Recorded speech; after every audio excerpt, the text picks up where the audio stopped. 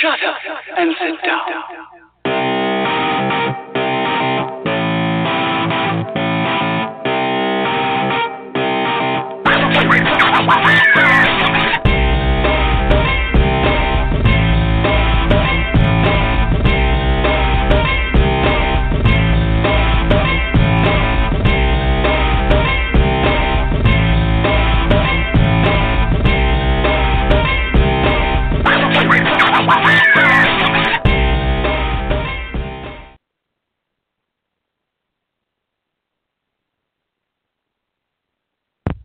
Am I in here? Am I in here? Let me know if you can't hear me. Well, obviously, you wouldn't be able to hear me say that. So let me know if you can hear me. That'd be better. That would be much better. I'm crazy. Um, um, so, I don't see my partner in crime on, or my current partner in crime, on the board.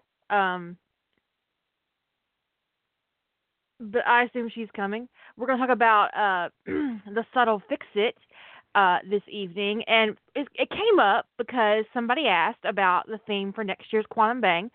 The Quantum Bang is always, always, always, always going to be about fix-its. That's the whole point. That's why we called it Quantum. It has some deep scientific meaning that I kind of forgot, but at the moment it was like brilliant. So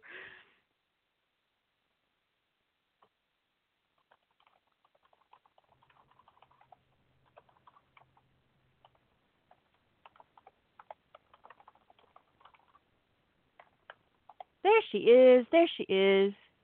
Um, I need to get. I am like all over the place, you guys. I am all over the place.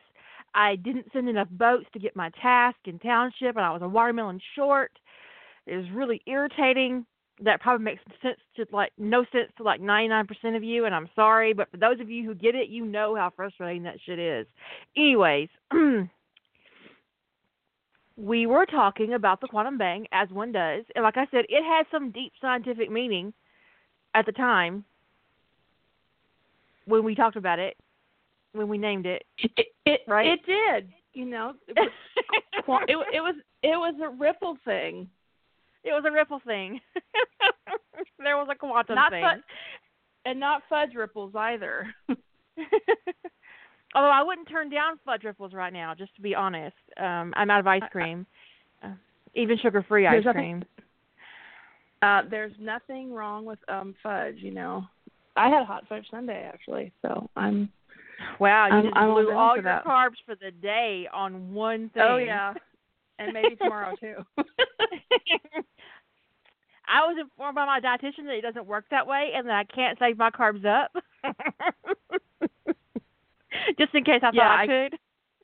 Yeah, I can't. This is not Weight Watchers. You don't get to use all of your leftover points at the end of the week. It doesn't work like that. It's eat it or don't get. Although I can't think of a day I've ever come under. That doesn't happen. Sometimes I'm a couple digits over, to be honest. Not double digits over often, but I don't deprive myself if I really, really want something, because I think when you do that, it makes it worse. Yeah, I agree. Just try to makes the craving mitigate the damage worse. Right. Elsewhere. So I'll have a piece of cheesecake and then drink a whole gallon of water. Yeah. Something like that.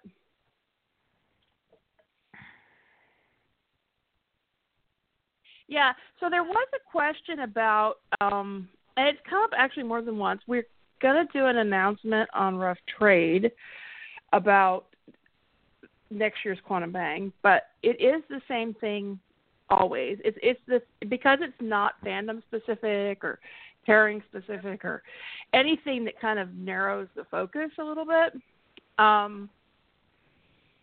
We wanted to come with a really big trope to hang the whole challenge on. And I think other than canon divergence, Fix-It is probably one of the biggest tropes. And the reason we picked any theme at all is because, in my experience, challenges that don't have some sort of focus don't do well.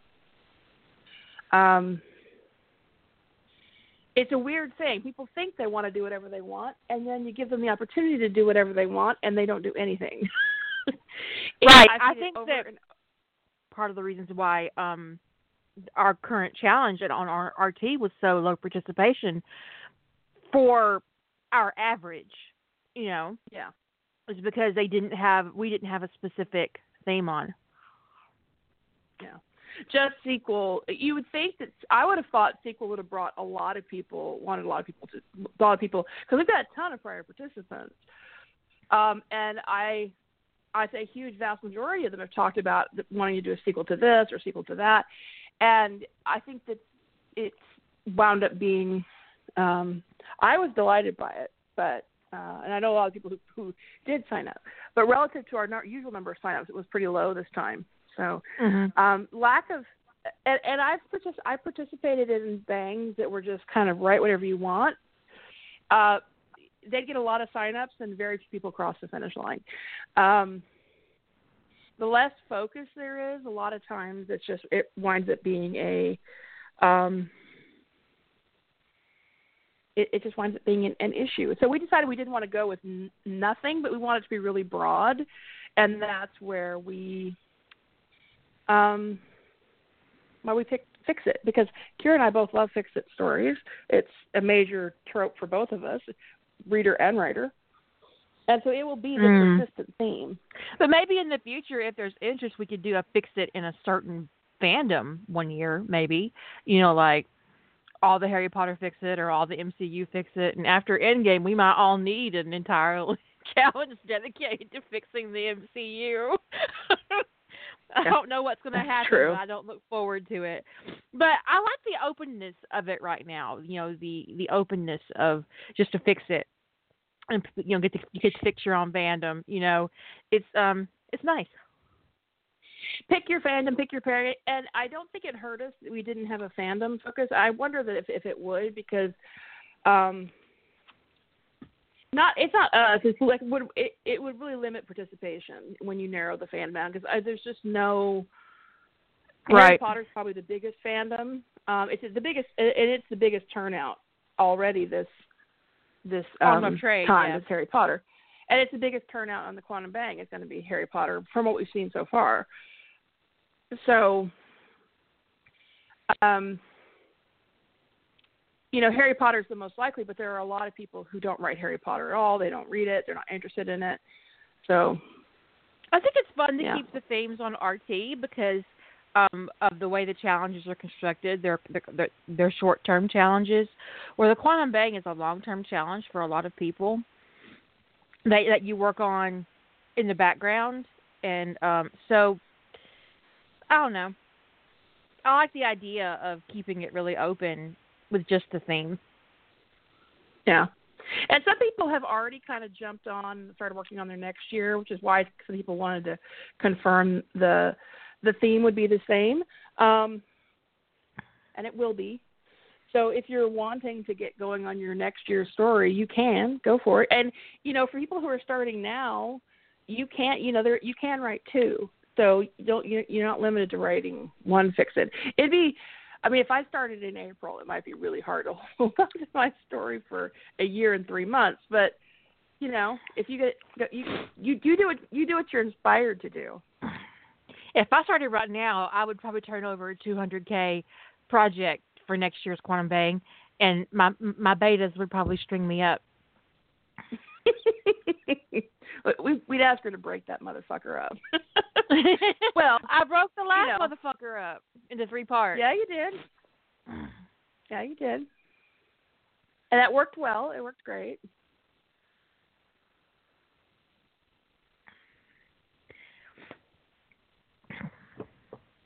But what we talked about, what I've been thinking about, is how people approach a Fix It, and they approach it huge. They do time travel, and I'm guilty of this too. They start it really early on in the canon, like Sirius getting raised by Harry, or um, Sirius getting raised by Harry. That's hysterical. yeah, that would be great. That would be great. Harry goes back in time to raise Sirius that's into definitely a time better travel. person. Yeah. You knew what I meant. I told you I'm all over the place. But it was still funny I've as had hell. a very frustrating experience in the background on Wild Hair and eventually on Rough Trade, because the front end posting mechanism has its own color scheme that I can't edit. So I'm having issues. Let's just put it that way. And those of you who are posting currently on Wild Hair are aware of these issues, and I'm sorry. I hope you can get through it okay. And please know I am working my ass off on it. I just don't have a solution right now to that dark on dark thing, and I'm working. Trust me that I'm working on it. So I'll figure it out. Even if I have to hand code that fucking page myself. Anyways, which I'm perfectly capable of doing. I just don't want to. Okay. Yeah. Sometimes you just don't want to. The big Fix-It is very alluring. We all like time travel, especially in certain fandoms. And that is the big Fix-It, right? It's like, man, this motherfucker needs to just be erased. Let's travel back in time and do it over. There's, Scorched Earth Fix-Its where a character, tears everything down, goes on gets mad about something or whatever and just goes through and... I would say Darkly Lowell is a Scorched Earth Fix-It.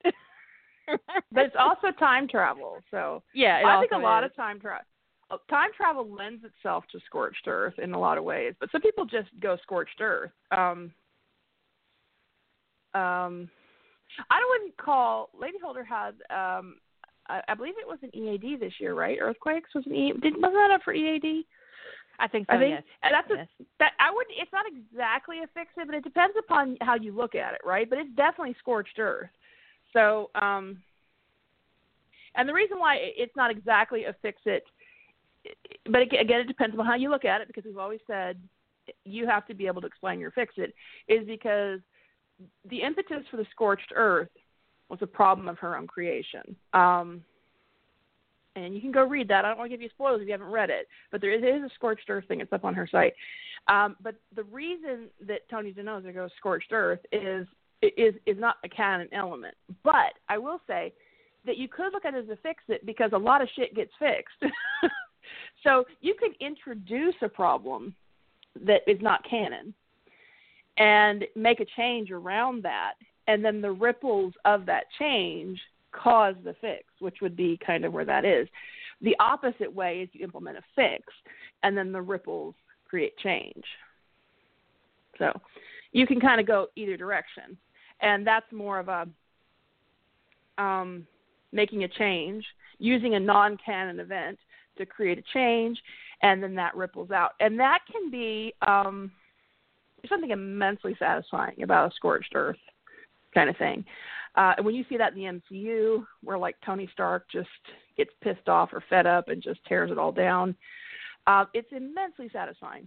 But like the Holder says, it is not subtle. It is not the subtle Fix-It. I would say I wrote a subtle Fix-It, wouldn't you, for the Quantum Bang? I mean, it's a one moment that ripples very... Yeah. Your moment is subtle, but your changes are immense. Eventually, yeah, it ripples. Yeah. The ripples pick up momentum, and until everything is different.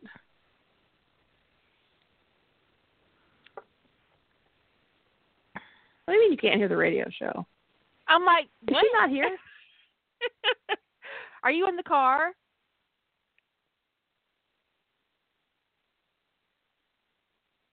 We need to set you up with a podcast thingy on your phone. I have one. I use Castbox. Works great.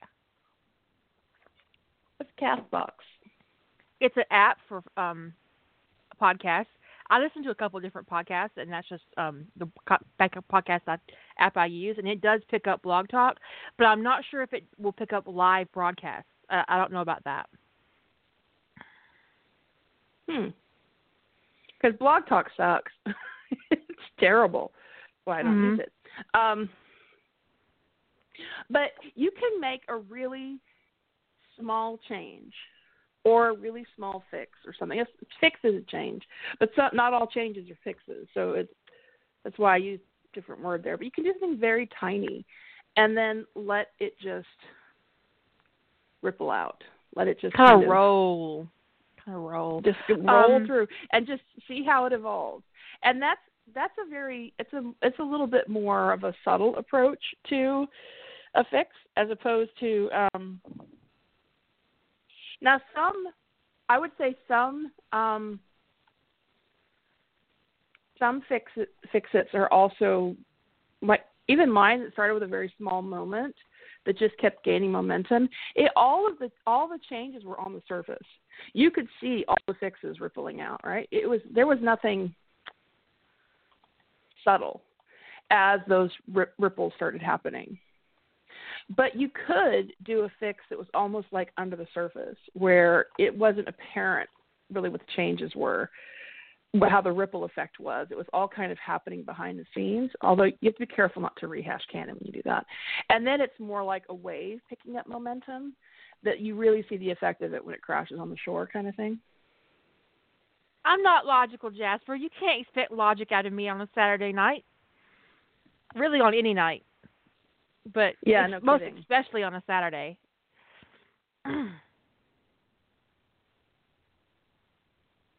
Anyways. And then I gave her advice about how she could listen to the podcast that she's not currently listening to. Yeah. Right. Later on, when you're home listening to this podcast, you'll get that advice. Yeah. and you'll roll your eyes at us. So, you know. But let's do some examples of some subtle fixes and how they would ripple out. I think that would be fun. Yeah.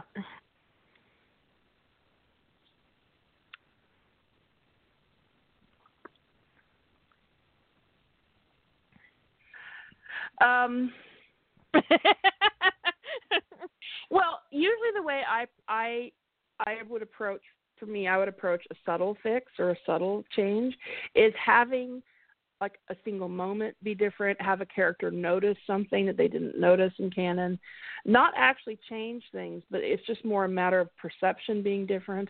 Another way to approach, to me, a subtle change, a subtle ripple. Now, this could be subtle or not, which is you insert a non-canon character into the events, and they could create very subtle changes and cause things to slowly change, or they could be like a catastrophic element. It just depends upon how you approach that. So how about we do noticing something or some sort of like minor departure from canon during the Avengers? Since Endgame's about to be around, because we do like to fix things around the Avengers, because that way we don't get to the shenanigans. Right? They're so infuriating. And that's going to be our thing in November anyway, so that'd be cool. Now, the thing about the subtle change is that your ramifications of this subtle change don't have to be subtle. No. And most often they won't be, because the thing about a tsunami is that it might start small, but it gets huge. Mm-hmm.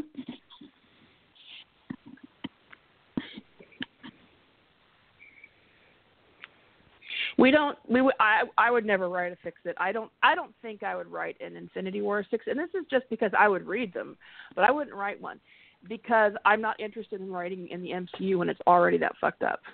Unless it's time travel. Unless it's time travel. Time travel is different. That is like that, but that is not a subtle fix-it. So I couldn't not write, by any means. I couldn't write a late canon fix-it for the MCU because I'm not interested in it. It's already too fucked up. It's like for me writing past season 8 in NCIS. It's like it's already so fucked up by that point that I can read it, and that's completely different than me trying to make sense of the fact that canon even exists. As I'm writing. Okay. My suspension of disbelief is in a completely different place as a writer than it is as a reader. But okay, yes, I want to say one thing about Wanda and the stone. The moment that Thanos got control of the time stone, everything was lost. There was no going back from that.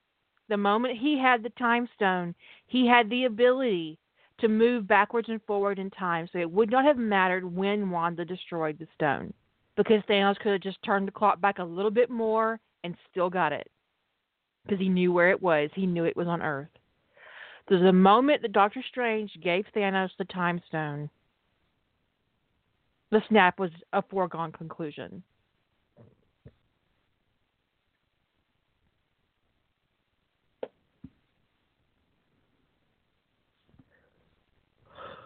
Yeah, I agree. I He could have just to sneeze. keep doing what he... Sorry. Was that a sneeze? Yes, Is that that's what that how I was? sneeze. Yes, and fuck you. Everybody makes fun of me.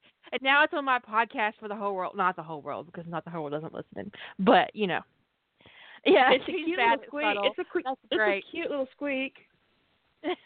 My husband calls it a mouse sneeze. The first time I did it in front of him, he goes, "One day your head's gonna explode when you do that, because you're just keeping it all in." Let's see.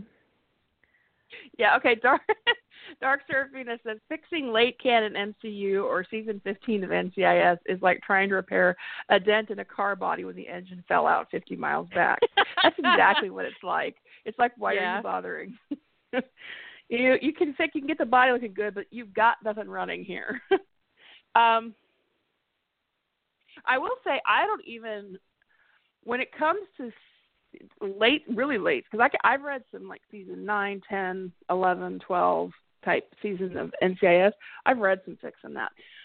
When it gets a little bit past that, it's just a big hard stop for me. I'm not interested. It's like, there's no point in fixing this shit.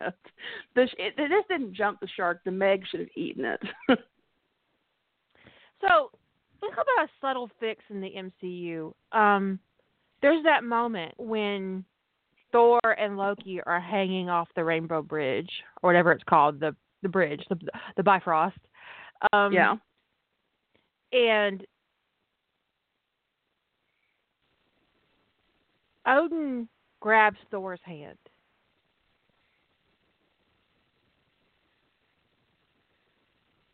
And Thor is holding on to Loki, and Loki lets go. What if Odin reached for Loki too?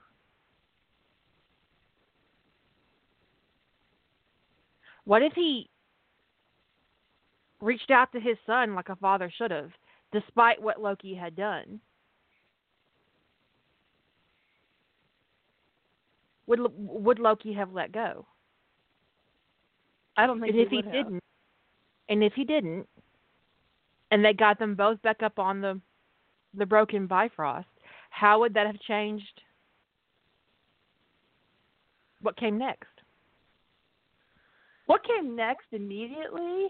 I don't know. It would have really made things like chill out a lot, but it could have actually rippled into an anti-fix because without Loki falling into Thanos' hands, it would have been a short-term fix. But without Loki falling into Thanos' hands, they don't have the Chitauri invasion in that way. And I think there's something to be there's an argument to be made that Loki botched that invasion on purpose. I mean, I've read that in stories, but I think it actually makes a lot of sense because it was not well done. An invasion over New York so publicly that they could so easily shut it down. I mean, a well-aimed surface-to-air missile at Stark Tower would have stopped that invasion, right? But here's the thing about the invasion. It was completely unnecessary. Thanos wasn't interested in culling half of Earth at that point. He wanted the Tesseract. Well, Loki could have stolen that. He didn't need to invade Earth to take it. So it was, I don't even know what that was. The invasion was odd, but it could have been that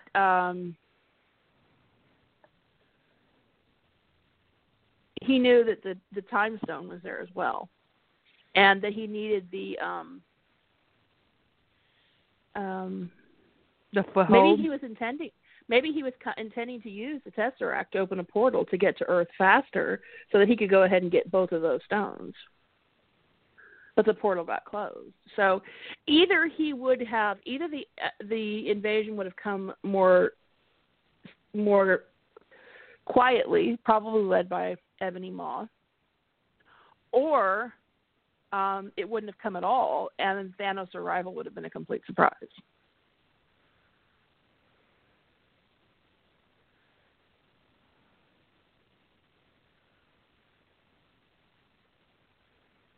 I lost track of the chat room for a second. I'm trying to catch up what people have said. Let's say that Odin does get both of his sons up. What happens next? If I were writing it, Loki would probably get banished to Earth because well, I got that's things. what there's a certain parallel there, right? Which was, I could see Odin doing that because he just banished Thor to Earth for being naughty on Jotunheim. So Loki basically doing the same thing. A lot more, and Loki was a lot more effective at being naughty with Jotunheim. Could easily get banished for the same reason, right? What would be interesting also is if maybe Odin wasn't getting through to Loki and Frigga arrived to kind of knock them all three loose of what was happening, and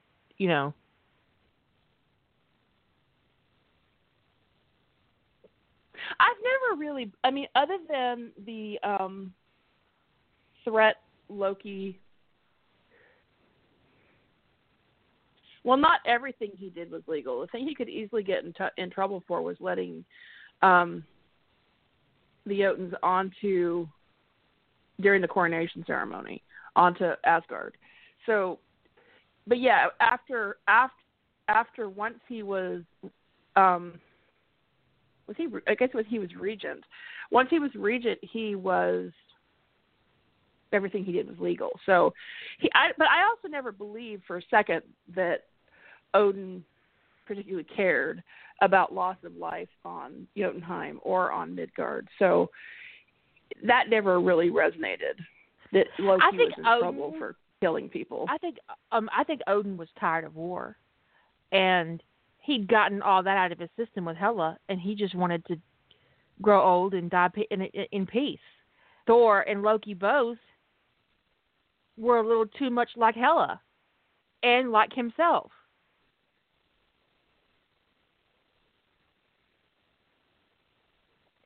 But question. Yeah. It is curious. Thor and Frigga. I don't think Hela is Frigga's daughter. Where the hell did she come from? And why is it that Thor is the one that looks out? I'm just saying, it's like having two Doberman Pinschers and a Golden Retriever. Yeah. Yeah. Well, and but honestly, we talked. Loki is a hell of a lot more like Odin than Thor is. I agree. I don't know if we had this conversation on the podcast or did you and I just talk about this privately, but that there's a case to be made that none of them are Frigga's children. That all of the kids are either half siblings, or they're children that Odin had with somebody else, or that they are all foundlings. But well, in mythology, Loki is actually Odin's brother. Right, but we can't. So we don't. So you can't take Norse mythology and slap it on top of the MCU because it doesn't fit. Yeah, you could maybe draw on elements like here and there, but for the most part, it doesn't. It's hard to make any kind of character profiles gel together when it comes to the MCU and actual Norse mythology because, those relationships are all fucked up. So actually, I you love just can't. it. I love it. I really like it when an author has, like Loki or Thor or whatever, talking about, Midgard's perception of them, like talking about, There's actually an Asgardian who's living on Earth in secret, and it's my headcanon that he was so pissed off and disillusioned with Odin and Asgard that he made up all that fucked up mythology to troll them.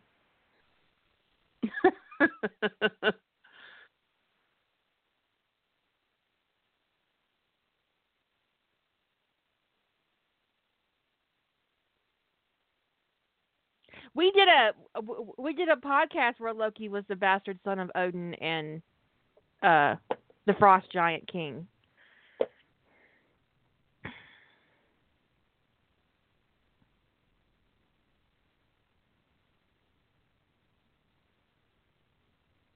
Yeah, we did do a podcast about that. We talked about where that Loki was actually Odin's son as opposed to just a foundling. I think one of the other things we also had put out suggested was that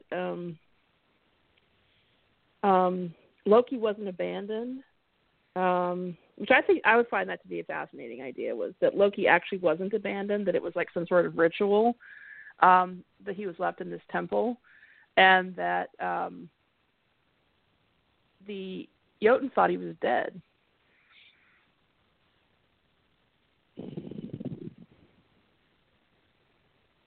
Well, if that's the case, then if he was taken, his different appearance, even when he's not wearing the glamour, he doesn't look like necessarily one of them completely. You could say that Odin's magic corrupted him.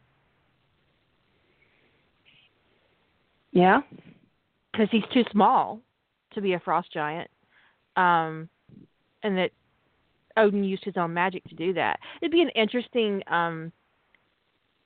thing. But I do tend to want, and this is a personal quirk of mine, and it obviously is rooted in my own daddy issues. But I like to write about a good father, and so I would want to redeem Odin. And I know that seems impossible, especially if you include all that crap from mythology into it, which I don't, because I don't think it fits. I mean, it's kind of funny, but it doesn't fit. But then, when it came to Ragnarok and Hela, I'm like, really? Because wouldn't it have been more humane just to kill her? But he couldn't kill her. He couldn't kill his own daughter, so he let his whole kingdom fall. He made Hela. He made Loki. He made Thor. He made them all what they are. Well, it's my headcanon that the reason that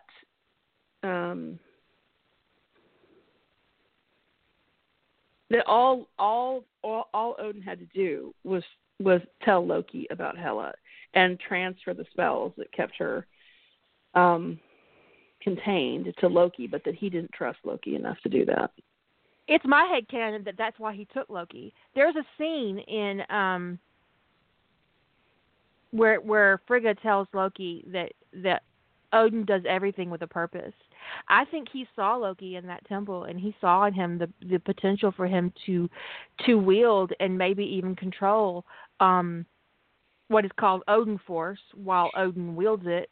And he wanted to raise him to stand in defense of Ragnarok, but he fucked up.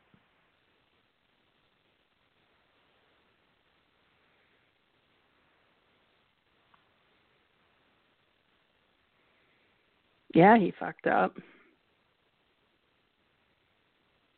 But here's the question. Did he fuck up because he couldn't bring himself to trust Loki because he knew Loki was a frost giant?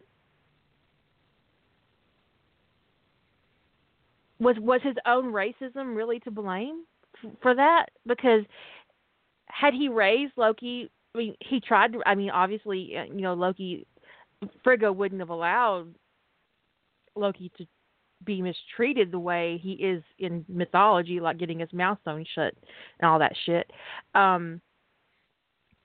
So, if I'm trying to redeem Odin and you want to do something subtle, which I think you could do, like a subtle thing to redeem Odin, I would have to confine myself to what we see and what we know of Odin in the MCU, and not let my headcanon be contaminated by comic verse or mythology, because both of those paint a much uglier picture of Odin. I agree.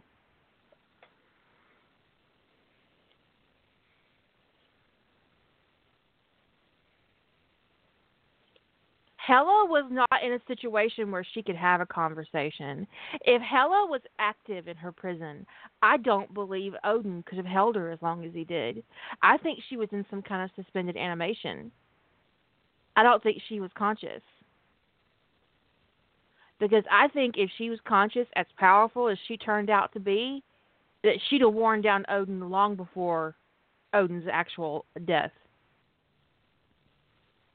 Yeah, Odin had a lot more on his shoulders than just containing her. He was protecting all of Asgard with his magic. So if she's hammering on him day and night with the kind of power she had,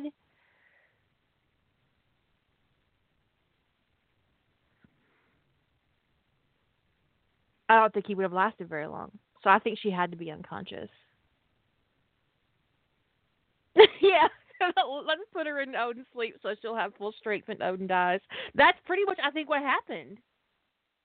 Well, there's kind of something on the wiki that alludes to the fact that she was not at full power until she was on Asgard. That she derived her power there, and that's why he was able to keep her locked in hell, or imprisoned there. Because the wiki says she went to Asgard to restore her power. So if she draws her power from Asgard, that could explain why he was able to contain her if he got her off of Asgard.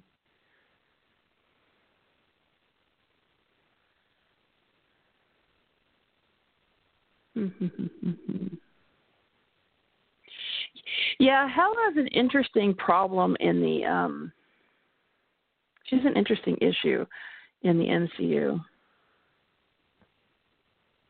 I don't think it was a matter of intelligence when it comes to Odin's handling of Hela. I think it was the same problem he had with Loki, in that he had raised 2 children, both of whom didn't meet his expectations. One who met his expectations for hundreds, perhaps thousands of years, until he grew tired of war and decided he was done and she wasn't. And so he had to contain her, but he couldn't kill her because she was his child.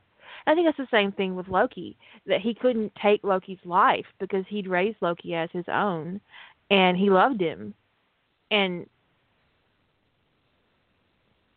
I don't think it would have been a good idea for Hela and Thanos to meet, because they would have probably mated. Yeah. That's love at first sight right there. It was in comic book canon. Thanos is actually doing what he's doing for love. He's in love with Death, and he's trying to prove to Death that he's worthy of her. It is Death, right? I think so. Yeah, that's the Death. Death is the comic book thing. I assumed that we're talking like Death, like the cosmic entity Death. Well, yeah, Dark. It's definitely a selfish choice on Odin's part. I can't kill them. I'm just going to isolate them and put them in prison for millennia, because he can't make that. He can't make that sacrifice. He can't. I don't. But you know what? Honestly, I'm not sure I could either. No, I mean, because there's that hope of redemption. There's that hope that he or she will come back to you. And I don't think Odin was so far above that he didn't want that as well. That he didn't want his daughter back at his side, sane and and I would say the same thing for Loki. He wanted the children back he raised, but there was no going back from that. Like Thanos is the ultimate incel in in comic book canon. Is that terrible? I should put myself in the corner. Well, in comic book canon, yeah, but not in the movie verse. But I mean, I think that they tried to give him better motivations in the movie verse rather than just, his method of courting was messed up. Let me give the woman I'm after some extra work to do. But honestly, I think that's more viable than what his motivations are in the MCU, which is ridiculous. I'm going to balance the universe by taking out exactly half of all life. Therefore, we have half the people, and now we have half the resources, and we still have a fucking problem. I mean, yeah, it all life was just a crazy. But that made him seem nutty. It made him seem crazy, and he might have been crazy, like completely insane, because he is called the Mad Titan. Yeah, because clearly the destruction of his planet made him unhinged. I mean, I think that's what the message they're trying to get you to, the takeaway they want you to have, is that he became unhinged by the death of his planet. And that the method, and I don't think he really proposed on Titan that they kill all, half of all life. I think what he was proposing was that they cut their population down by half, and they didn't do it. And so now he's just irrationally trying to impose that on the rest of the world. Universe. It's the rest of the universe. It's thin. It's very thin. I buy the I can't get laid and I'm in love with death motivation more because, well, honestly, you see that in reality. That's a very real motivation. But if death is truly a cosmic entity, or I think death is a cosmic entity in the MCU, then once he's called a planet or two and killed half the people, she shows up with a rolled up newspaper and smacks him on the nose. What the hell are you doing? This is not how you court. Send me some fucking flowers, you asshole. Yeah, keep giving me a bunch. I'm gonna be busy for like an extra month because of this shit. What is the matter with you? More work is no kind of gift. You think I'm? You want to give me a gift? Lonely? Make me dinner. Yeah, it's like he thought she was lonely or something.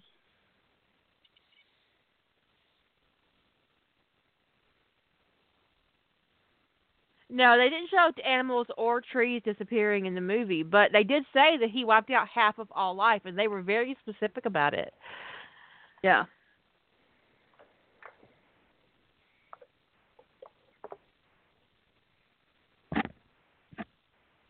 So the subtle fix. So if we want to, I don't know how to redeem Odin around Hela. I have to admit, once I saw Thor Ragnarok, I had several plot bunnies around. Some further along in the plotting process than others. Several around, specifically just on dealing with the Asgardians and like Loki's origins and all that kind of stuff. And then the whole, Hela and her whole thing and what Loki had done and the way he had erased her from history, and somehow nobody remembered her. It was just such a head scratcher for me. I was like, I don't know what to do with this. But it does not lean itself. But it does let me feel a little bit better about how the fact no one knew that Loki was adopted. I'm like, how did they hide that? But if Odin has the ability to erase that kind of history and to erase the presence of a crown princess from the minds of his people, then he could obviously just pop up with a kid that his wife didn't carry and go, look here. Here's my spare. Yeah. I mean, I guess what do you you could go mean with my wife was pregnant? She was huge for months. Thor, you know your mother being pregnant, right? No. Of course you do. Of course you do. But we could have not we, but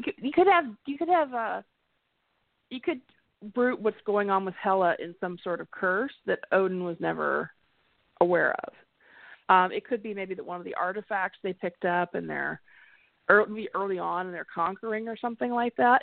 That could be the subtle thing, right? Is like you could have some artifact that they had collected from one of these worlds when they'd been doing their Mad Rain with Hela that's sitting in the treasure vault accidentally gets destroyed when that destroyer thing gets set loose to kill the Jotuns who had snuck into the treasure vault. And what if that breaks a curse that's on Odin's line or breaks a curse that's on Asgard in general? But nobody knows that that's what happened. Except maybe Odin starts noticing that Hela's not fighting him. She's not fighting to get out anymore.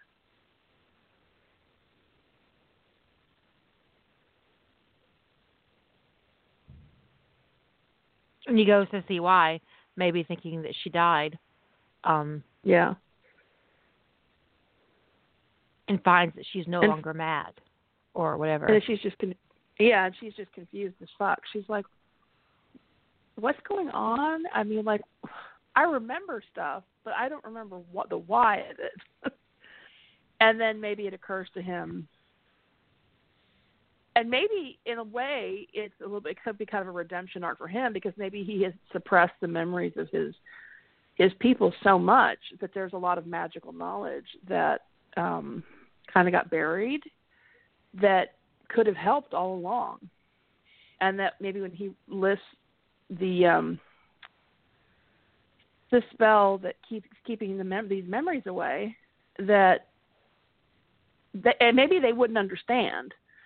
Like it could be like one of those mystery things, like nobody understands why things are suddenly different. And it's when he lists this, the memory spell he's got on his people, that whoever his oldest magic users are would come in and say, well, you had a cursed artifact that was never supposed to leave such and such realm. And by keeping it here on Asgard, and if Hela's the one who took it, the curse could have been anchored on her.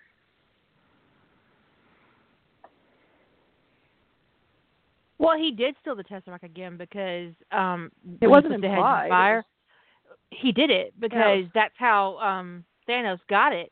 Because Loki had it when Thanos attacked Thor's ship in the opening of Avengers Infinity War. But what would be interesting is what if Loki hadn't? Yeah, if he hadn't taken it, it wouldn't have been destroyed. It would have just been floating around in space, and then the Asgardians wouldn't have been hurt, and Loki would be alive.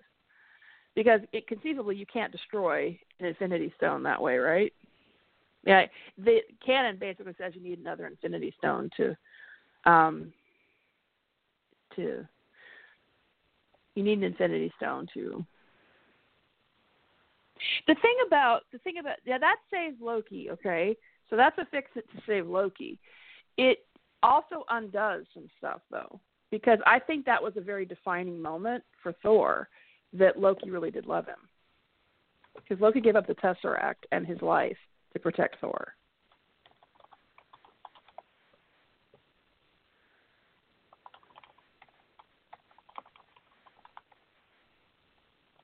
Yeah, the Tesseract is the Space Stone. It would have definitely survived the destruction of Asgard.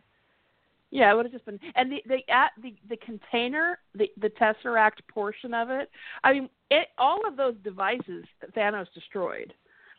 He destroyed the scepter to get he didn't destroy the scepter. The scepter got destroyed when it became Jarvis's head, or Vision's head. But he destroyed the Aether. The orb was destroyed by the, it wasn't destroyed. I guess they put the stone back in the orb. Mm-hmm. They opened the orb. He basically dismantled the trap. But whatever the Infinity Stones were stuck in some fashion, they had to come out to get in the gauntlet. So clearly the Tesseract, the wrapper that was kind of in a way weaponizing the Space Stone, yes. And they also just cracked it. He just cracked it. He just, like an egg, and then the stone went into his gauntlet. Right. Yes, the MCU did address in Infinity War how the destruction of an Infinity Stone, and it wasn't easy. Like, there was only one way to do it, and that was, I actually felt like it was a little bit sketchy that Wanda was able to destroy an Infinity Stone, because that implied she had a lot more power than I think she does. Well, I think she could only destroy the Mind Stone because her powers were derived from the Mind Stone. But even so, her powers are derived from it. She didn't make the Mind Stone. It's like an inversion of power that I think of as bizarre. I felt like it was a reach that she was able to destroy that. But anyway, so the destruction of Asgard at most would have destroyed the shell that was the Tesseract and left the Space Stone floating around. And clearly Thanos had some kind of connection to the stones because he was able to find them, all of them, every time. So I think he would have just gone and picked it up, which wouldn't have changed much except for Loki dying for Thor. That's the big change it would have affected. And there'd have been a bunch of Asgardians who didn't die, including my favorite. Yeah. Heimdall. Yeah. That hurt, didn't it? It just hurt. It hurt. And I think he's dead. I think he's dead because he was the only way he's not dead is if they go back in time. Yeah. No. The Tesseract was not frozen with Steve in the Arctic. Not even in the Avengers. They've been using the Tesseract for quite a while to build weapons. They'd been building weapons since before Thor landed, even though Fury lied and blamed Thor for the reason they activated the Tesseract in order to... I thought it was because they found the Tesseract in the ice that they kept looking for Steve. Right, yeah. Howard Stark found the Tesseract. And how it ended up in that alien's hands in Captain Marvel is anybody's guess. But Howard Stark found the Tesseract before they ever found Steve's body. So, no, it wasn't in the ice. But how Alien Chick got it is up for debate. Well, she was a scientist, so it could have been that she just requisitioned it, and it got transferred to that project so she could work on it.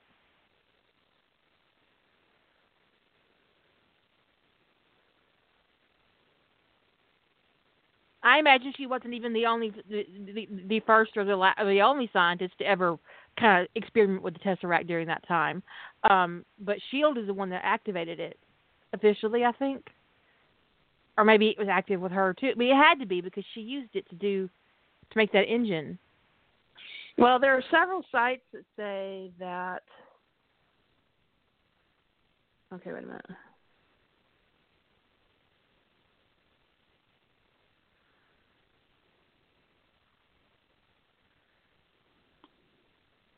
Okay, yeah. So this one site says that apparently a lot of people have this question, and it says that Marvel acquired the Tesseract, is anybody's guess, but at the end of the first Avenger, we saw it plunge into the ocean with Captain America where it was frozen. but it wasn't frozen the same length of time as Captain America. While looking for Steve Rogers, Howard Stark found the Tesseract on the bottom of the ocean. He did his own Tesseract experiments on it before eventually turning it over to S.H.I.E.L.D. to study. That's how S.H.I.E.L.D. has it at the beginning of the Avengers. Captain Marvel is now suggesting that sometime between Howard Stark and S.H.I.E.L.D., or the events of the first Avenger and Avengers, Mar-Vell was in possession of the Tesseract and using it for her own purposes. And it eventually ended up back in S.H.I.E.L.D.'s hands after the Infinity Hairball. I've got the video for you folks that shows Howard Stark finding the Tesseract for anybody who is concerned about that.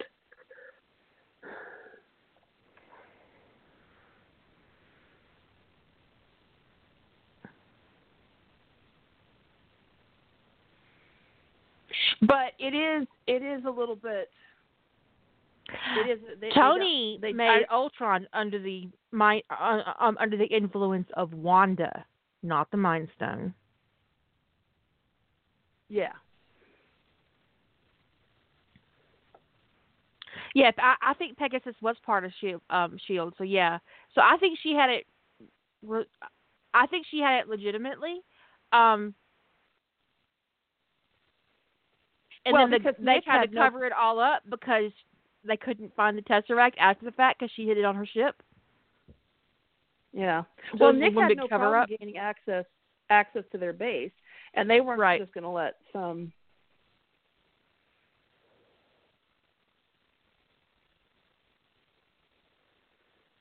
Yes, Ultron was in the Mind Stone in some way, at least in the MCU. That's not how Ultron happened in the comic book canon, but Wanda is the one that influenced Tony, not the Stone. Well, Ultron was a combination of the AI code that were developing, the cradle being used, and it was all activated by Thor's hammer.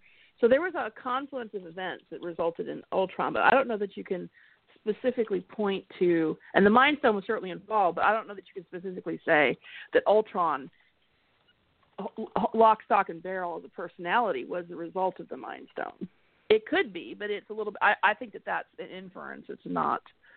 It also could be said that Ultron is actually a mixture of Jarvis and the Mind Stone. Yeah. Just like Vision is.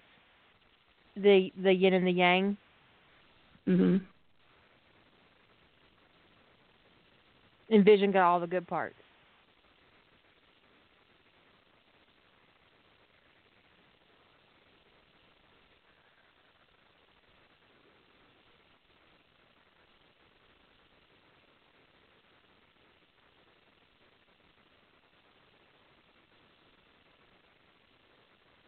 Yeah, I don't think Coulson or Fury knew what the Tesseract was in Captain Marvel. They just knew it was important. I don't think they knew its origins or its history at that point in their involvement in S.H.I.E.L.D. I think they would find out much later what the Tesseract actually was. Because Coulson was a new agent at that point, and Fury was just an agent. He was a field agent. So, well, yeah, they knew it was something special, but they didn't know explicitly what it was. Yeah, it's kind of become my headcanon that Quark's a Flurkin.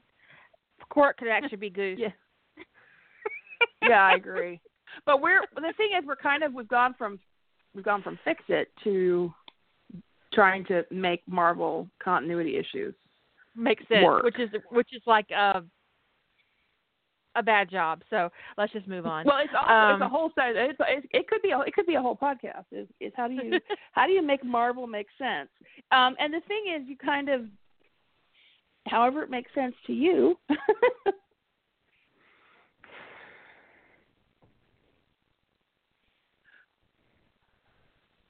But I think also figuring out these little details in Marvel and making them work for you is integral to the creation of a Fix-It. You have to make your own rules a little bit when it comes to the MCU because there is a lot of continuity problems. There's also a lot of problems with characterization where the character is this way in one movie and this way in the next. And they don't show up. Right. That Marvel not paying people to do cameos and stuff made for basically bad characterization for a lot of people. Like, why was Tony Stark in a fight with the Mandarin by himself? Right. So there's a lot of, why didn't the rest of the Avengers show up when the planetary alignment happened? And England was basically had a bunch of dark elves land on it. Why?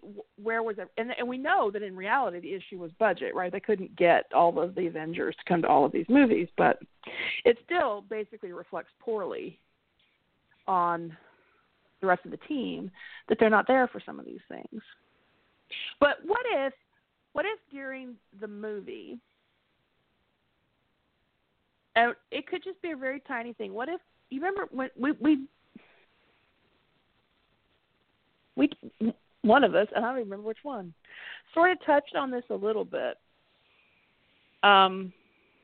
in our little one sentence things. What if when Steve starts talking about he'd seen the footage, what if Tony challenged him right then and said, "What footage have you seen? What is it you've seen?"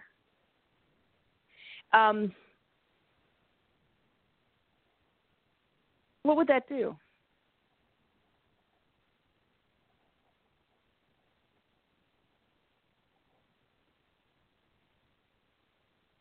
No. We both brought up the footage in a podcast once, and I think that you kind of gave me a little bunny that when I wrote it, it is brought up in my fic. It's also brought up in yours with Dom questioning what Steve saw, whether it was some, revenge porn or whatever that got passed around to kind of, smear Tony's name. And I brought it up too, but I brought it up differently, and I don't remember how because that's been a while and I slept since then. But it would be interesting. But also, during that, see, the events of Avengers are so tight that by the time they're having their argument in the lab, things are moving so fast that I think as a writer, it might be irresponsible to stop and have an investigation about what Steve saw in that footage because they're precariously close to Loki's escape, Phil's murder, and the invasion. I mean, it is like right there on the cusp. I don't know about investigation, but I just mean, what if Tony just challenged, because they had a big old fight right there. They didn't know what was going on, but what if Tony just challenged it right then, and maybe it doesn't all come out, but Steve could give some sort of answer that then gets Tony acting and thinking differently.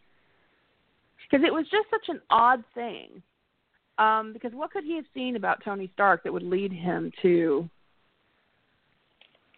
In my fic, it was like footage of his press conference, footage of him drunk in an Iron Man suit at his birthday party, just footage of him being irresponsible and being flippant and being an asshole to Congress. Just cut enough to give Steve a very bad impression of Tony, which is probably what I think S.H.I.E.L.D. did anyway. Okay, so it was the one I was thinking of. Actually, it was mine. It's weird that I can't remember my own story. It was Everybody Knows. And yeah, it was, and Everybody Knows. Steve is thinking about how he had been shown press conference footage of Tony revealing that he's Iron Man, and that he had been told by S.H.I.E.L.D. that Tony Stark had been asked to keep quiet about that in the interest of national security and the public safety, and that they had, spun a story to Steve about how irresponsible it was that Tony revealed that, and then Dave talks to and Helen set Steve to rights about why Tony might have done that. So that was actually what was going through my brain, which is kind of my headcanon about the footage they showed him that would have given him such a negative impression of Tony that contextually seemed to fit to me, was about him coming out about being Iron Man. That he's, a glory hog, he grandstands and that kind of thing. Funny that I couldn't remember that was my own story. What if Tony just did more with that? He asked, like, what footage? And maybe Steve can just say, when you did your Iron Man press conference, and when you were told the world you were Iron Man, and that gets Tony to thinking, like, why would that have bothered him? Why would he even understand what was going on? Does he even understand what was going on? Who told him how to interpret that? Because he's clearly, not at all with it. Look at what he wears. So I think it could be an interesting moment for Tony to just kind of pause and go, what are you talking about? But they all were, that was when they were all kind of a little bit being influenced by the scepter, right? Yes. Someone mentioned earlier about Tony noticing Loki's eye color, and when it changed. Well, what if Tony did notice Loki's eye color, like,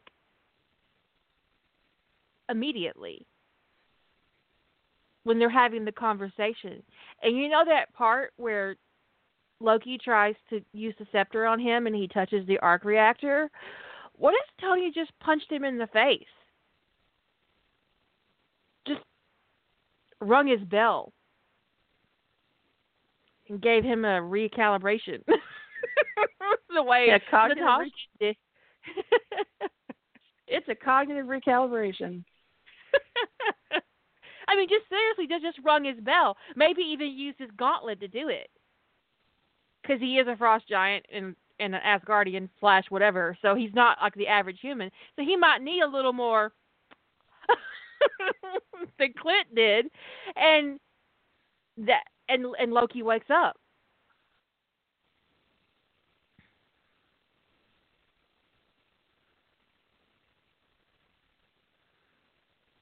It's not how I meant it, because in that song I think she's being sexy. But if you ship that, then Tony could ring his bell a different way later.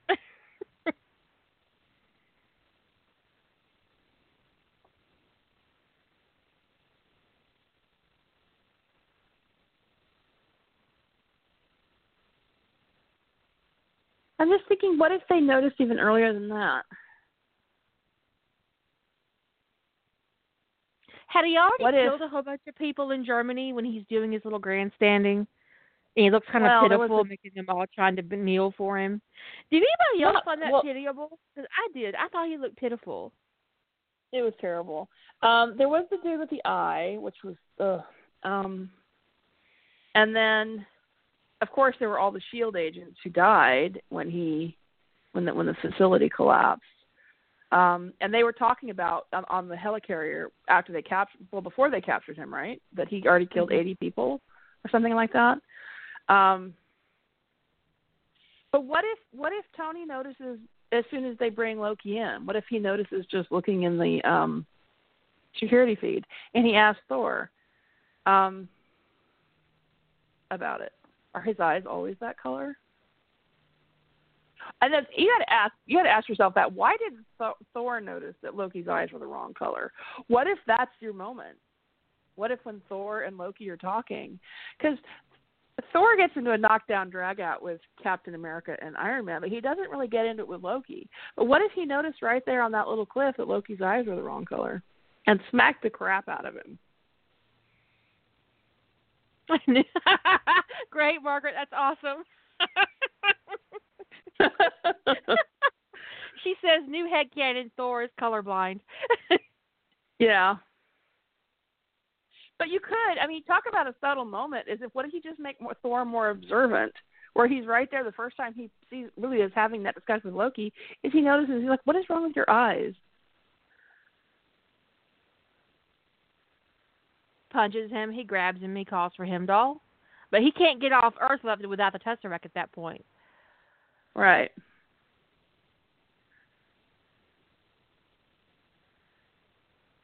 Also, that little device that they made that enabled them to travel back to Asgard, I always felt that was like a sketchy moment in canon, because who constructed that device and where did the plans come from? Because right, even with if people on Earth had the ability to quickly make a device to allow basically a dimensional bridge to be formed from Earth with the Tesseract, you think they wouldn't have done it already? So did he travel with those plans or what? He didn't travel with the device. There was no room in that outfit for that thing.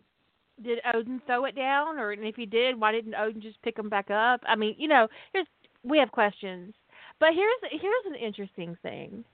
What if, when Loki fell, neither Thor nor Odin believed he was dead? And what if Odin did the responsible thing? And he followed. Yeah. Okay. What if? What if Thor fell with him? Is that a little ripple? That's not a little ripple. That's not subtle. Well, no. Because I think, to me, a subtle change is like one decision being different, and Thor choosing to go follow Loki, fall with Loki is one decision. Yeah, it is. Right? It is, and and Thor loves Loki. I mean, I'm not sure if any of you guys noticed this, but after he believed Loki was dead, Thor braided black hair into his own hair. Thor is wearing Loki's hair in mourning. He's braided Loki's hair into his own because he thinks his brother is dead. In the next movie he appeared in after Thor 2. Yeah. I believe Thor really did mourn Loki. So you could have Thor go after him, or depending if you want to do the Odin could go after him. I have a question, and it's a pretty ugly one. Okay, so it is my headcanon that Thanos probably tortured the fuck out of Loki. Oh, yeah. Because that's his MO. That's how he creates his soldiers, his followers, his minions. He would torture the women, the little girls that he called his daughters. Then Loki didn't come out of that. So why the hell didn't Thor or Odin ask Heimdall if Loki was alive? Oh, Heimdall couldn't see Loki. That's why he didn't trust him. Right. Thor fell with Loki. Then Odin could use Heimdall to find them both. And he most certainly would.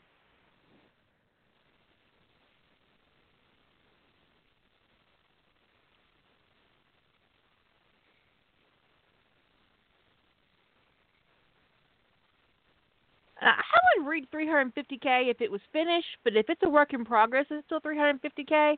I wouldn't even read my own work in progress. It was 350K. I'd be like, no, girl. I wouldn't.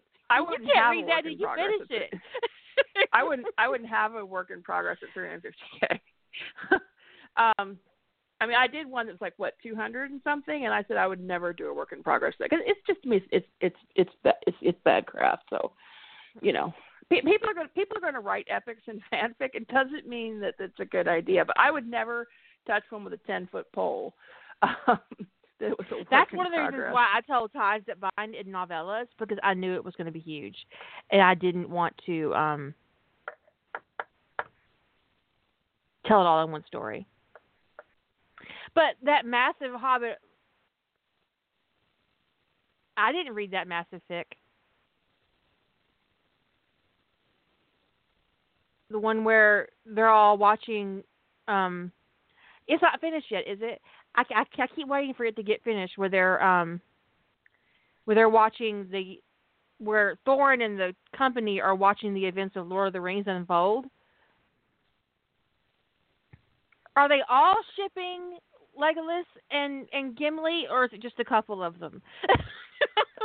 Yeah, I haven't read that. I honestly, I can't think of the last time I picked up a story that was more than, oh boy, 200K maybe. I just don't read them anymore. I get so the rhythm of the story is so off to me that I start to find it distracting. So I kind of hit an upper limit with stories, and if somebody handed me a million word finished work, I wouldn't read it. I don't care if it's finished. I wouldn't read it. I mean, I would if it was in novels or novellas, but I wouldn't if it was a completed work. No. No, we're talking about a single work that people are talking about that are a million words. I wouldn't do it as a single work. No. Because there's no reason. I can't see how it has up. structure. It doesn't. That's the problem. Yeah. There's no reason not to break a giant work like that up. No reason at all, except that the author hasn't quite figured out how to. I guess I don't know, because I don't read them. I don't understand why they can't break them up into at least 100 or 150 or even 200,000 word pieces. Why it needs to be a million words. So, but it's just. I try to, protect my headspace a little bit, so I don't. Yeah, I think I'll read Darkly a series Loyal that is long. probably my longest single work is Darkly Loyal. It's 181K, and that seems it. Even when I was writing it, I was like, "Can I cut this anywhere? Can I cut this?" But there was nowhere to cut it. But it's still 181K, which is kind of ridiculous to me. Yeah, I mean, my longest is Emergence, and the next longest below that, Emergence, I think 210, 212K, something like that. And the next one below that is 126, I think, because I learned my lesson. It's too big. I'm not doing it again. 150K is about my upper limit now. So for my own writing. But I just, okay, that's actually making me feel a little sick, so I'm going to delete that. Sorry. I get really motion sickness really easily, so. But sometimes there are really big stories that need to be told, but there are places you can stop them and move on to another piece, and you have better structure. There's nothing that's a million words as a single work that has good structure. It's impossible. Anyway, so I agree that there's a lot of really good points in the original Thor movie for a subtle fix-it, and a lot of that is around the Rainbow Bridge. And I think it would show Loki a lot if Odin came after him. Because I don't think he ever really doubted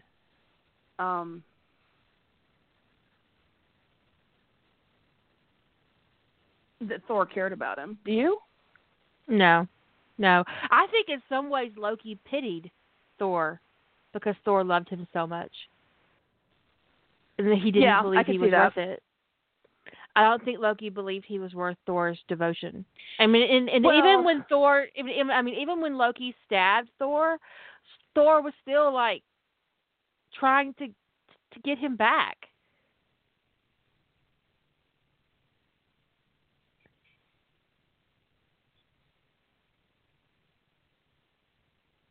And even after he killed 80 people, he was like, "Hey, that's my brother. Watch what you're saying." Even if he is adopted.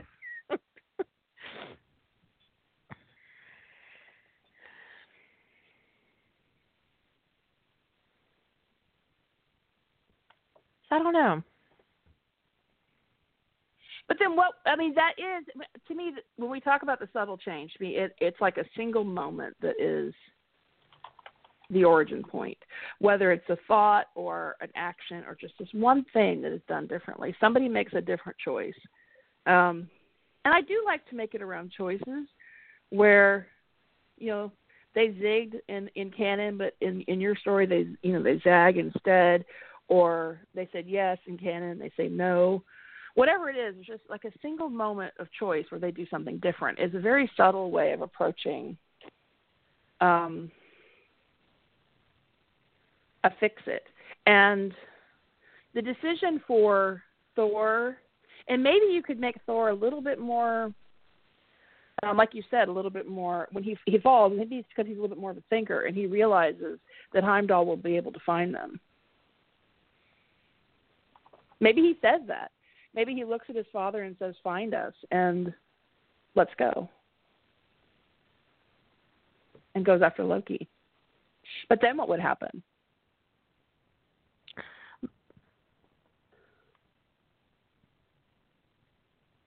I wonder how much Loki, because Loki did basically commit suicide.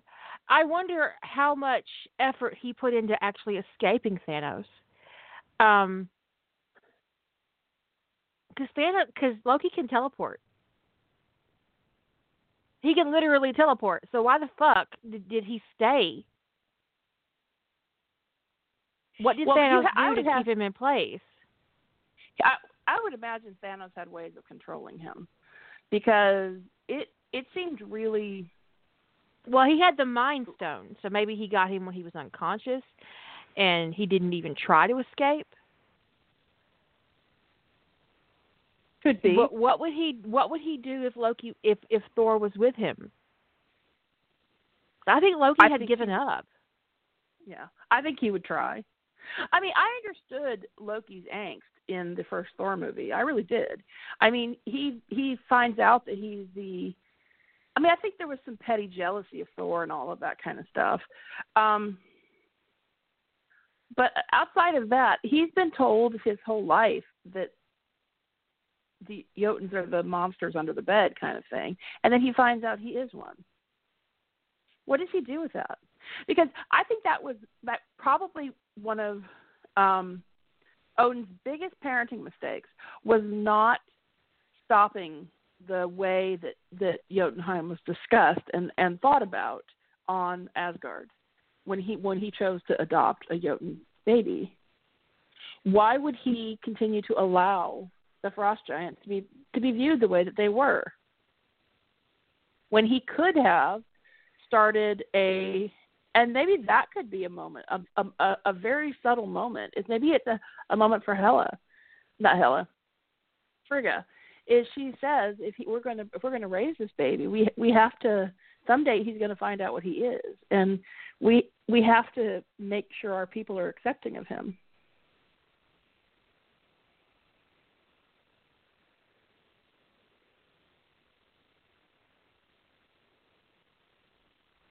Yeah, so I actually think the mental manipulation thing is kind of ugly. I wouldn't actually want to write Odin doing any more mind rape than he's actually done. So I would probably just, start a campaign of speaking and thinking of Jotunheim better than they had.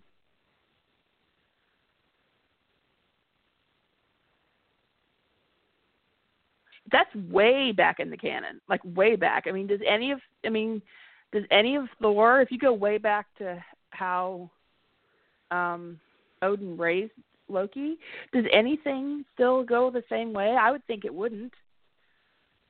I mean, that's those ripples, right? Is that the event? I mean, Loki could have easily, if he were raised differently, and if Odin does a better job there and there's less suspicion pointed at Loki, he could actually very easily have wound up king, because nothing was going to cure Thor of being so impetuous at that age.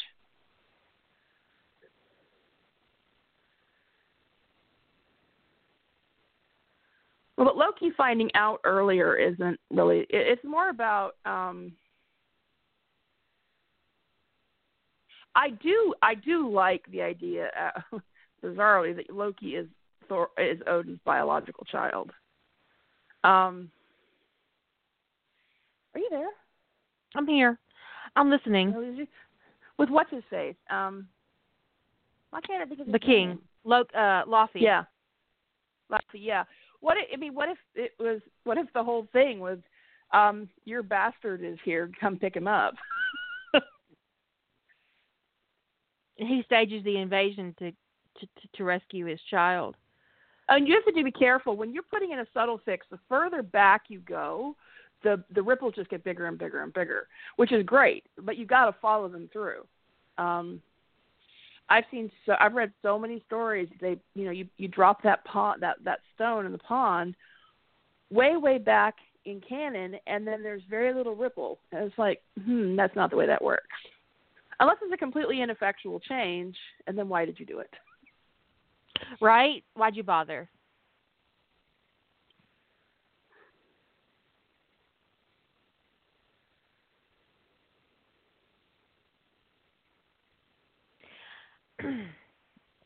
I'm trying to. I bunnied myself, so I've been thinking about it. I'm just sitting here thinking about it.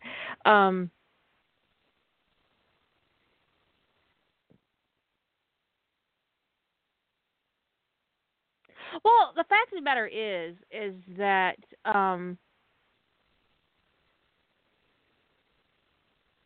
I don't believe that anybody on Asgard has a problem with people being arrogant. I don't think arrogance is the issue. They're all kind of arrogant. And the warmongering certainly isn't a problem on Asgard. I mean, it's that he didn't follow instructions. Thor and Loki both get in trouble with Odin because they disobeyed their king. He basically put them both in timeout. Not because Loki went to Earth and killed a whole bunch of people, no. Because he didn't do what he was told to do. And Thor wasn't punished for killing a whole bunch of frost giants. He was punished for not doing what Odin said. Because Odin is also arrogant as fuck. So I don't think arrogance is the problem. He raised some disobedient children. That's the problem. Yeah, and they were disobedient for a long time because it's not like they were 15 years old when this stuff went down.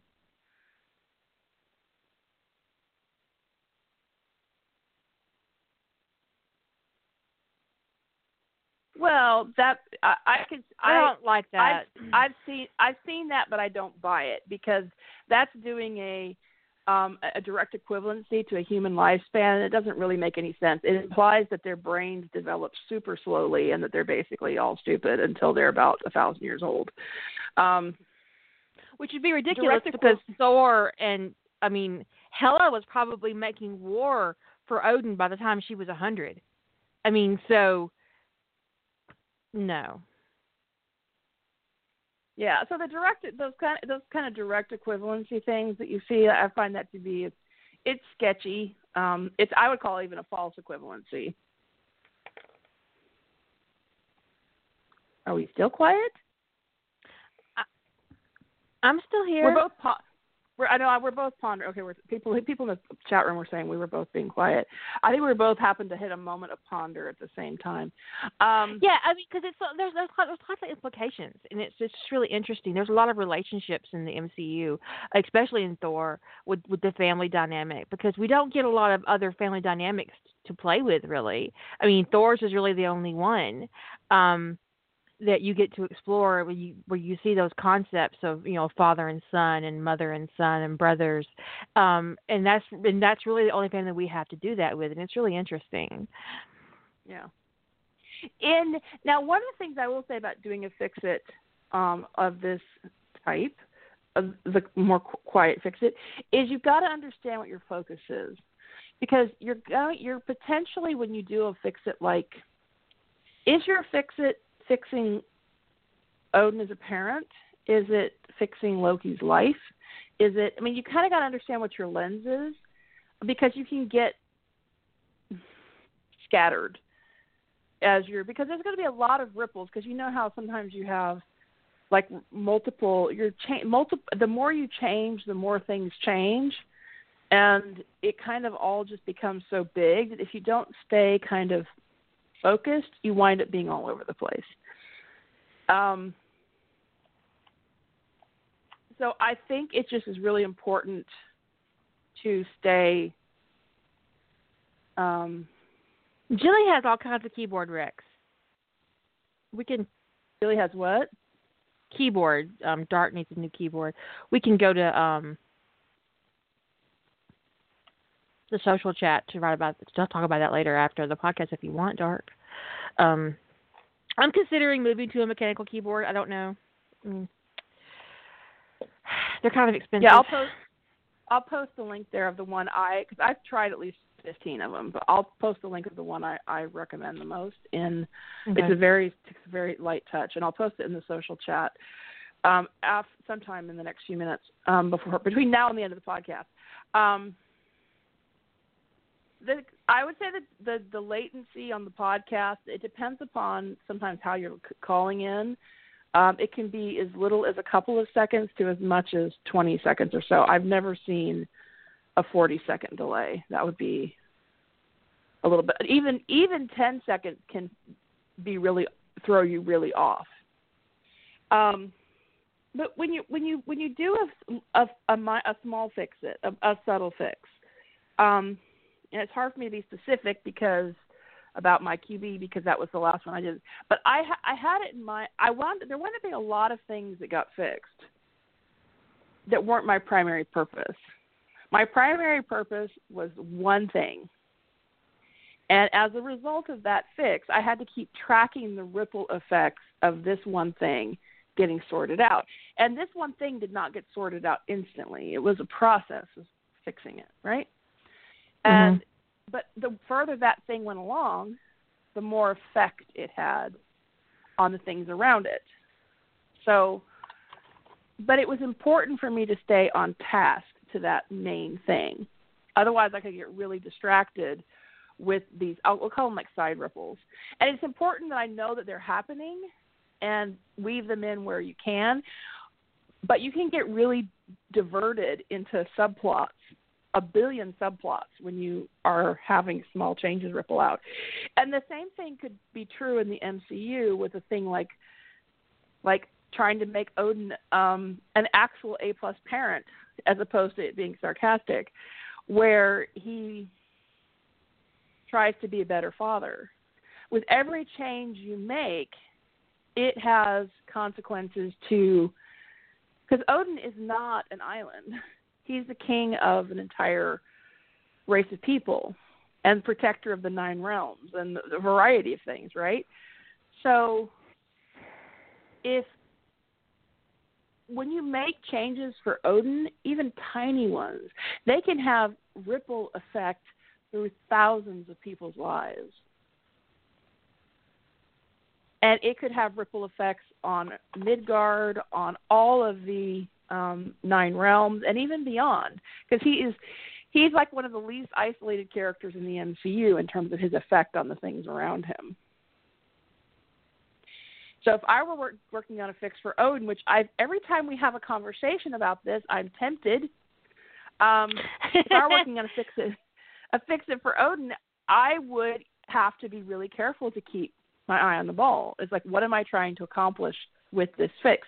And if it is a better life for Loki, is just try to stay on that path and pick my subplots very carefully. Otherwise, you have a million words, and you've got a subplot going on in Jotunheim, and you've got a subplot going on, multiple subplots going on Earth, and you've got something going on with Heimdall, and you've got something going on with Frigga, and you got the Hela thing, and you got a million words. It can explode. All right, what are you pondering? It's like I can feel your brain burning over the wire.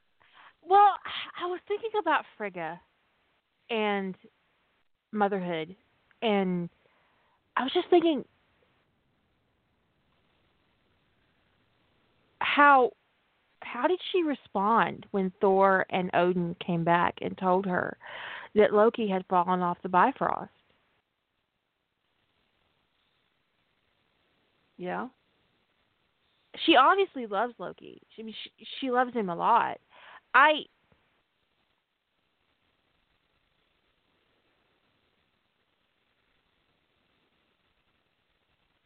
don't know how she didn't lose her fucking mind and make them go find him.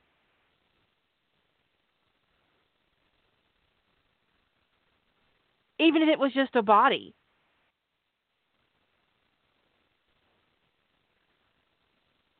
She's his mother. Then I thought to myself, well, what if she went and found him herself? Huh. And then I was like,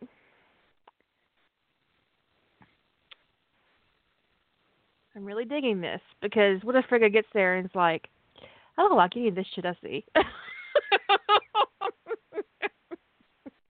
just don't like any of it. I find this really, really inappropriate. What all this shit? She was a Valkyrie, right? Yeah.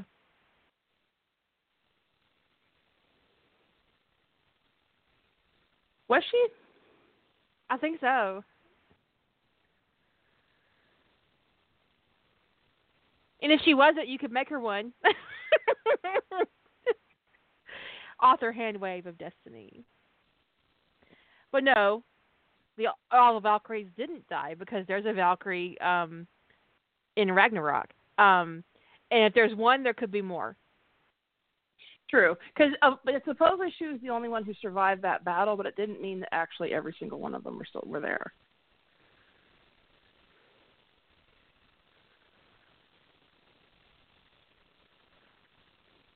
She was a warrior, and she was a war bride. I think in mythology, and that, and you can do what you want because you're the writer. I think it'd be really interesting if Frigga was like, no, you don't just get to decide my son is dead without a body. I want a body or my son. And if Odin ignored her, she'd trot off herself, and then of course, Odin would have to go get her. Mhm.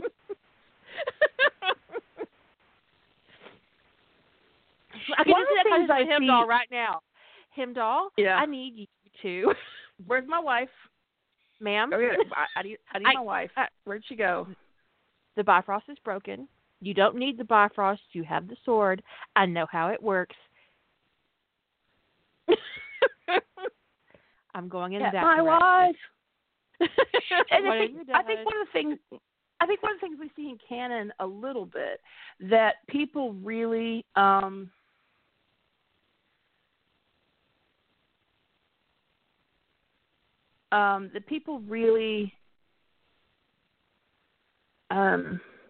picked up on is that Frigga is very good at getting around Odin without directly disobeying him.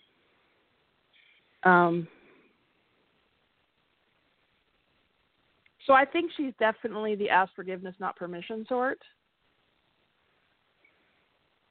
And she would, if she was going to go after Loki, she would just do it.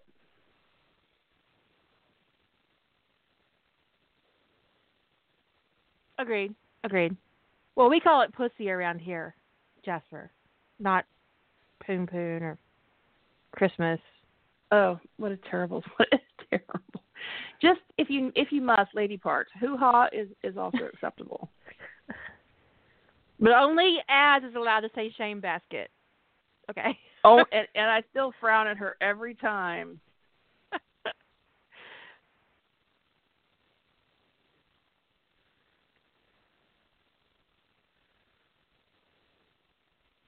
Bedazzle. That's like bedazzle. Bedazzle is those weird ladies who use that, they put that capsule up there that releases like that glitter.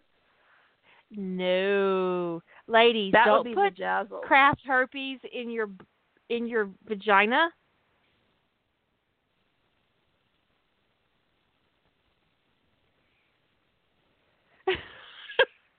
Why are you putting craft herpes in your vagina? No.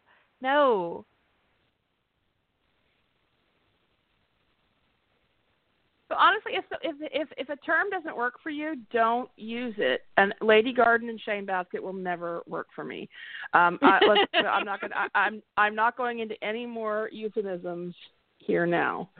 I actually prefer cunt or pussy. I I will say vagina, but only if I'm referring to the actual internal parts of my body, because the labia and the mons are not the vagina. Definitely not. The outside I only talk about. It's not the vagina. The inside is the vagina. For those of you who were not Right. aware.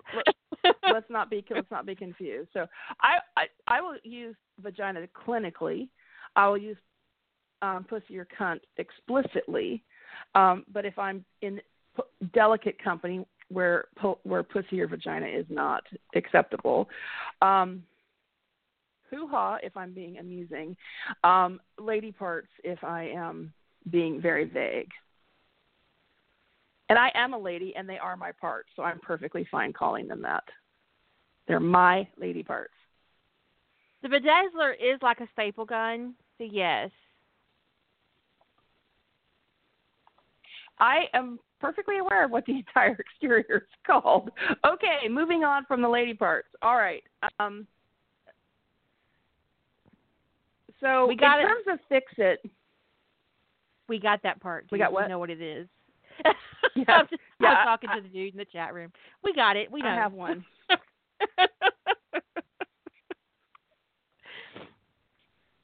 But I It's do have unfortunate. listeners who might not, so you know. It is unfortunate that vulva lost the V war, but it did, since it was accurate. But there you go. In terms of the subtle fix it, I really like subtle fix it, especially when somebody follows the ripples really well and there's not some bizarre resurgence of canon that doesn't make any sense. And be careful about that with your subtle fix it, is that if you've decided you want a canon event to occur in your fix it, make sure it ripples out to that canon event naturally. Because if it doesn't, it is going to land in your pond like a fucking boulder. Like, why is that there? And your pond won't be big enough to handle that boulder. No, it won't. It'll be bad. I see that with fix-its both big and canon divergence, because we're also coming up on a canon divergence challenge. If you're diverging from canon and you need a canon element to come back in, which happens, canon doesn't stop, especially in some fandoms, just because you've diverged, right? Like, there are events that are still happening, whether your character is present for them or not. And so it's important to figure out what realistically your change will actually affect in the canon. Like, if you're writing in a crime drama like NCIS or Criminal Minds or whatever, and one of your characters isn't there anymore, like Tony leaves or Spencer Reed leaves or whatever, all of those crimes didn't stop just because that character wasn't around. So the question becomes, how do those crimes still get solved? What happens? Did things go differently if you need to feed those elements back in? Kira's explored a few times the ripple of what happens if Rodney McKay doesn't go to Atlantis, in some of her EAD stuff and in what might have been. That could be a single decision, which I would call a subtle fix, that ripples into something catastrophic. But it might also not be catastrophic, right? Because if they send somebody competent, things will still work out differently, but they might work out. On the other hand, the city might blow up. It all depends upon what you do with it. Please don't blow up. Right? Please don't blow up Please Atlantis. Don't blow up we would city. be. We like Atlantis. It would be terrible. I don't know. I find the MCU very fascinating lately. So I've been looking at different fics to read.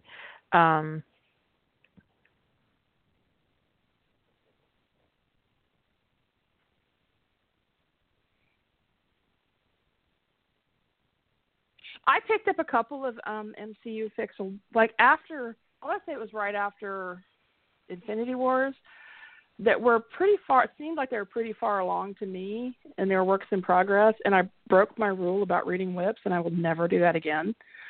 Because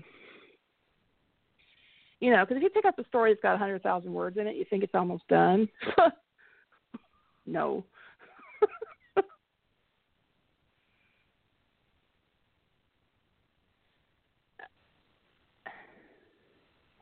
Sometimes MCU fix, because there's been a few I've read that were good, but some of them where they're kind of all the strong team dynamic, I feel like they're really ignoring. I feel like canon has been erased in a way, which is fine. It can be very feel good kind of thing, but I do feel like it's like alternate reality almost. It's not really any kind of canon divergence.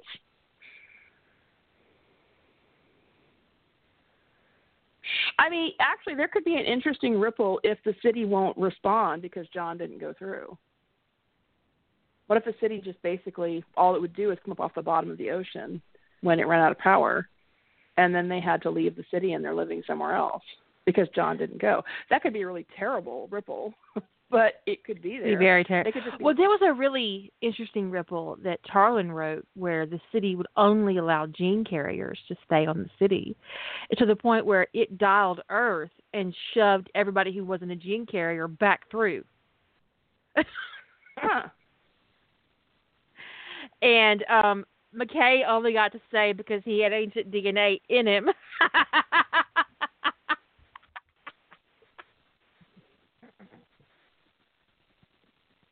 You know what I mean? Yeah. That's funny as fuck. Fantastic. It's a good thing they had a good fuck before they left. Okay, so somebody asked me what's the difference between a fix-it and a divergence. I would say every wouldn't you say every fix-it is canon divergent? To some degree. Because you're having to fix, but not all canon divergence is a fix-it. So it's sort of like it's a subgenre of a canon divergence. Some canon divergences don't fucking fix anything. So, but I would say most of them do. Most people are trying to make something better. They're fixing something when they diverge from canon. So I would think most of them are, but not every canon divergence is a fix-it, but every fix-it is canon divergent. At least by our definition in the Quantum Bang. Because I've had people ask me things about like coffee shop AUs as being used as a fix-it. And if you define a fix-it solely based on getting your pairing together, that's a really different kettle of fish than what the kind of fix-it we're doing, which is fix-its that have something to do with canon. To me, if you don't have canon to work with, you're not fixing anything. And getting two people together who weren't together in canon in a coffee shop AU isn't a fix-it to me. But if you get them together because you change canon events to bring them together, then that is a fix-it.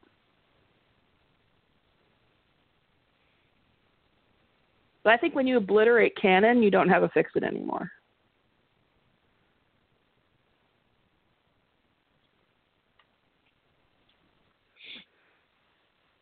Yeah, I agree, Dark. There is nothing subtle about the Team Iron Man fix-its. They don't even try to be. And I appreciate them for that. Because sometimes when you're really annoyed. I keep popping off for some reason this evening. I don't know what's going on. Is it me your and Skype headset? aren't? No, it's Skype. Oh, me and it's Skype Skype. aren't friends. I think the fic where Atlantis pushes everybody who isn't a gene carrier off the city is called Sentience. And it's by Tarlin. And it's right there for those of you who might be interested in reading it.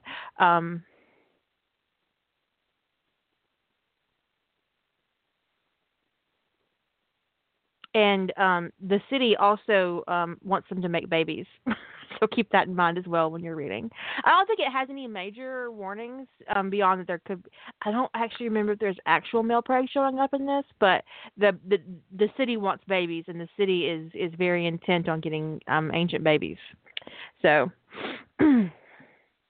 take that for what you will. But Tarlin's an excellent writer, so I recommend them wholesale. So, but just watch the warnings because they aren't as delicate as me.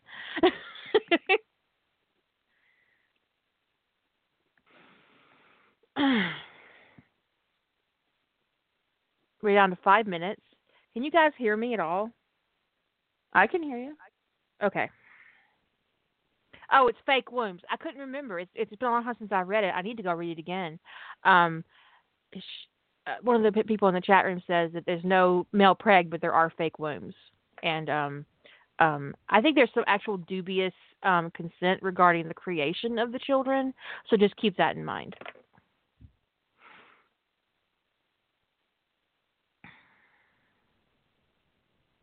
I'm such a creature of habit that if I don't have my tabs in the right order, and I don't have them in the right order for this podcast, I can't find the podcast tab. It's got a little like, red why mark are on my it. why are my tabs out of order?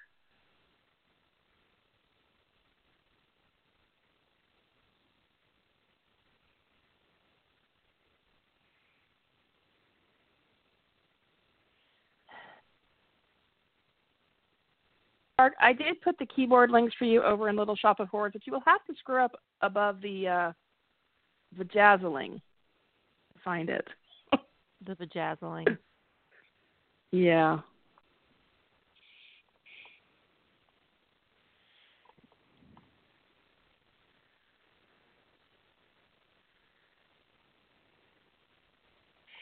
Canon prophecies and the ripples from your changes. So like so I mean I can only speak to when I've dealt with having to deal with a canon prophecy and making a change.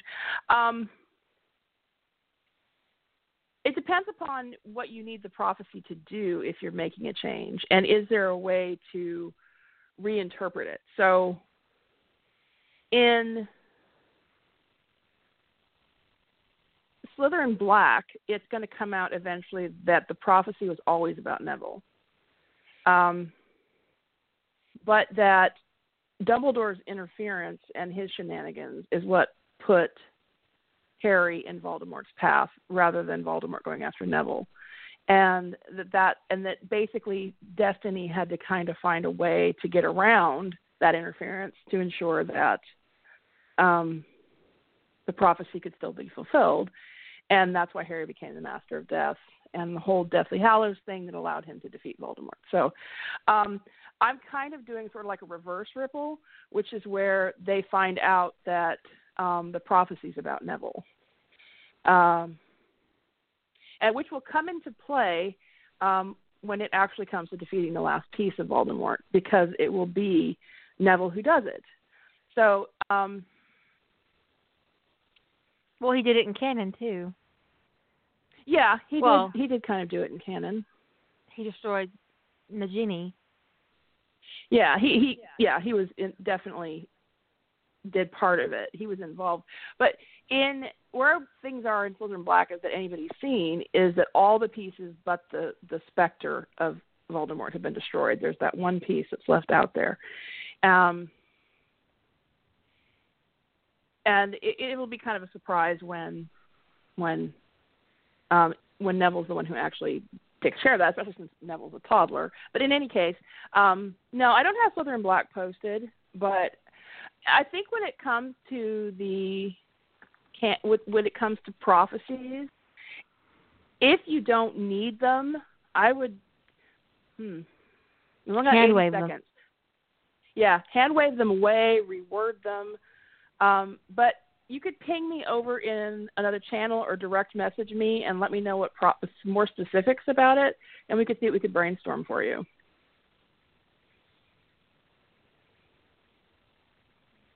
Okay, we're out of time, but we can do that thing she just said, or do another podcast and talk about it some more. So you guys have a rest of the fantastic weekend, and eat some chocolate for me because I've met my limit today. Say good night, Julie. Good night, everyone.